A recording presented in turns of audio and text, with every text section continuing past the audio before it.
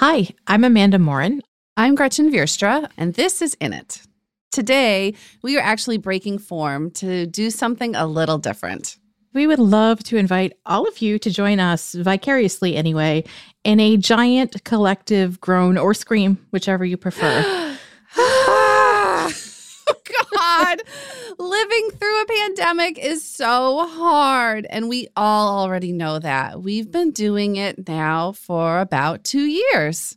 But this latest wave is bringing up such new challenges, especially for anyone who cares about kids who learn differently, who has kids who learn differently, who teaches kids who learn differently, who knows kids who learn differently. Exactly. So let's start local then. Amanda, how are things for you and your family in Maine? I mean, the good news is we're all healthy right now, right? And so, we went through our bout of COVID. Maine's hit pretty tough right now, though. Our hospitalizations are up high. People are getting COVID, and it means that schools are rethinking how they deliver services, whether they're going to be online or whether they're going to be in person, whether they do pooled testing, how do they do social distancing. And I have a sixth grader. We ended up getting COVID in October before he was able to be vaccinated. And he was afraid to go back to school yesterday because he didn't want to bring it home again. And I felt terrible. How did you handle that? How did you help him go to school? I just, put his boots on and said, go. No, I'm just kidding. I mean, the best I could do was say it wasn't your fault. None of this is your fault. And I think for so many kids like mine who have, anxiety or worry about things or think deeply about things, I think they don't understand what's within their control and what's not within their control. Yep. How's it going there? I mean, what's it like in the Bay Area for you right now? California feels okay so far. I don't know. Maybe I'm just oblivious to the news. But I would say that for us, the main thing was anxiety over, oh my goodness, does this mean Zoom school again? Because I also, as you know, have a middle schooler. So she started her sixth grade year on Zoom, right? So This is the first year in an actual building as a seventh grader. And that was the first thing. Oh no, please no online school. I can't do it again. It's interesting. I'm going to actually see if our producer, Julie, would hop in because she's in a totally different state. You're in California. I'm in Maine. Julie, you're in New York. Yes? Yeah, I'm in New York. I also have a middle schooler. She goes to a huge school, and her first day back, she found that out of 29 kids in her class, 19 came to school. And we don't know if kids were staying home because they were sick or because they were just fearful. There's just a constant question, is it right to send your kid into a school which realistically I don't think can fully ventilate, where I don't believe are actually doing any testing. Yeah. So it's hard. I mean, let's face it, middle school is hard enough as it is. Then on top of it, you're adding a pandemic. And then on top of that, you're adding maybe missing out on services that can't get provided if the school's not able to fully, run up to function or whatnot. And on top of that, you're adding if I test positive, did I get that from one of my friends? Did I give that to one of my friends? I think there's all this stuff tied into it, right? Oh, yeah. So then I think too, with all of this, with having to maybe up your mask game, right, to a mask you don't want to wear and maybe having to pool test when you don't really want to do that, there's probably kids right now out there who are saying, I don't want to go into a physical school building anymore. And I know that we have an upcoming episode actually of In It where we talked to two parents of a child who during the start of COVID did not want to go to school. And for parents like that, this might be a time where that comes to fruition again, where kids don't want to go to school. And what are they to do? I know, right? And it's so funny because when we recorded that episode with that family, we didn't anticipate that it might be something that would come up again. So I've been thinking about them actually and wondering how their son is doing going back to school again during what seems to be another wave of the pandemic. For me, what I found is the best we can do is acknowledge that this is unusual, not something we ever expected, that it has gone on for a really, really, really long time. I mean, I think this is the time where my skills as a mother feel most tried.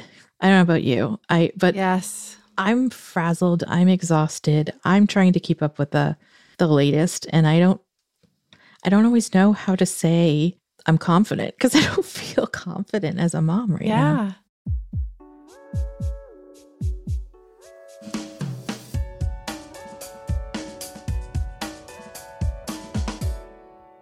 This is it's a hard time for families and such a hard time for teachers yet again. Yeah. And so I think about that side of it too, right? Like we're stressed, our kids are stressed, and then there's teachers who maybe a lot of their colleagues are out sick. Well, I don't know about you. I've also heard from some of my teacher friends that they've had colleagues decide to not teach anymore, which I can understand. And also I think it's such a loss. I think it's a loss for our students, especially in special education or students who had found their person. I think you brought up a really good point. And I'm thinking back to our conversation with Kareem Neal about learning loss and how connections with teachers and staff is so important. And sometimes maybe it's not going to be the teacher that your child currently has. And so this might be the time we have to start thinking outside the box. Who can, our kids go to for connections at school if, our kids' teacher's out sick or, who knows what's going, I just don't know. But it's just time to remember that the school is a huge community and there are connections to be made outside of just your child's teacher. Yeah. One of the things that online learning did was sort of broke down some of those walls, right? Everybody had their Google Classroom or their Zoom classroom or whatever classroom, and kids had their teachers' email addresses and those kinds of things too. I think it's probably worth remembering that the teacher your child connected with last year is probably somebody they could get in touch with again if they needed to. Yes. And for me, I'm really hoping that we can figure out ways to keep schools open that are safe. Yes. Because I think you're absolutely right about keeping those connections, and not just for the kids, for the teachers too. I want to be able to have people be safe and together, Yeah, because we all know that the isolation of the pandemic has been hard on our kids. Yeah. Gretchen, what's your word of advice to the parents like us out there? Oh, I'm a planner. I love to plan ahead. I always like to think way ahead, and I have had to adjust. And I think that's one word of advice is just we can't plan, out way in the future. In times like this, we plan day by day, and we just I personally have to figure out how to live with that, and that's hard for me. But I'm trying, and I'm breathing. And I don't know. What about you, Amanda? I'm not good at that either. So I will take that advice if I can. But I think for me, it's about remembering what I can control and what I can't control, and teaching that to my kids too, that some of this is just not in my control and that we're all going through this, right? So I don't know if that's advice necessarily, but it's a reminder. We're all going through this in one way or another. So when it feels really isolating, at least we're all feeling isolated together. Yeah. I'm going to put our producer, Julie, on the spot again and see if she has any wisdom. I'm going to cut all of this, but anyway. I think one thing I'm just thinking is that one size doesn't fit all. And I think I see a lot of arguments between people who are like, how can schools not be open versus how can schools be open? And they're mad at teachers and they're mad at their Department of Education. They're mad at other parents. And I just think that the solution that works for one person doesn't necessarily work for another one, and that we just have to know that we all want the best for our kids and hopefully for our teachers and for our school systems, and that if we could all step back and just recognize those differences, they don't have to be political differences. They're not even scientific differences. We have different needs. Yep. But also I'm just thinking, the temptation if you don't send your kid to school is just to kind of disappear, I think. And I'm thinking it could be really important for kids or parents to reach out to teachers and say, hey, this is what we're thinking. This is why we're not there right now. We'd like to be, or we hope to be, because I think we are all sort of folding in on ourselves and feeling isolated. And it could still be a conversation. Mm-hmm. Everyone's situation is different, right? For some people, going to school is a necessity because it's going to enable you to work. For others, sending the child to school, you fear they might get sick, which will not enable you to work because now you can't work because you are sick. Or your caretaker, for your child is someone older and you're afraid of getting them sick. So now you're not using that caretaker anymore. And so now how are you working? Even if you were working from home, there could be a toddler running around you again with, nothing but Sesame Street. And maybe that's part of it too, right? Like maybe there's a component of this where we have to remember to give everybody grace. The rules just change, and assuming that everybody's making their decisions based on the same criteria, it's not reasonable to think that. Exactly.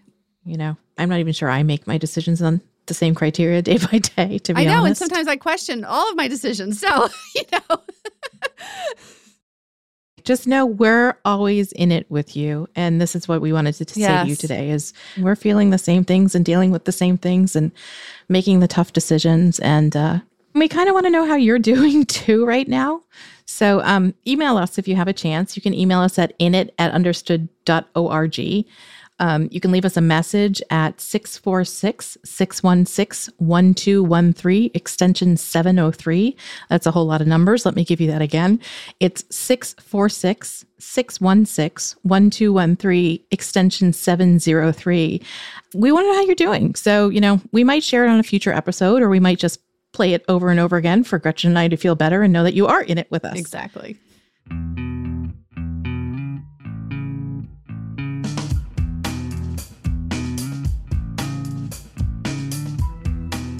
You've been listening to In It, part of the Understood Podcast Network. You can listen and subscribe to In It wherever you get your podcasts. And if you like what you heard today, please tell somebody about it. Share it with the parents you know. Share it with somebody else who might have a child who learns differently. Or send a link to your child's teacher. In It is for you, so we want to make sure that you're getting what you need. Go to u.org/init to find resources from every episode. That's the letter U as in understood.org/init. As a nonprofit and social impact organization, Understood relies on the help of listeners like you to create podcasts like this one to reach and support more people in more places. We have an ambitious mission to shape the world for difference, and we welcome you to join us in achieving our goals. Learn more at understood.org/mission. In It is produced by Julie Subrin. Justin D. Wright mixes the show. Mike Errico wrote our theme music. Laura Key is our editorial director at Understood. Scott Koshier is our creative director. And Seth Melnick and Brianna Berry are production directors. Thanks for listening, everyone. And thanks for always being in it with us.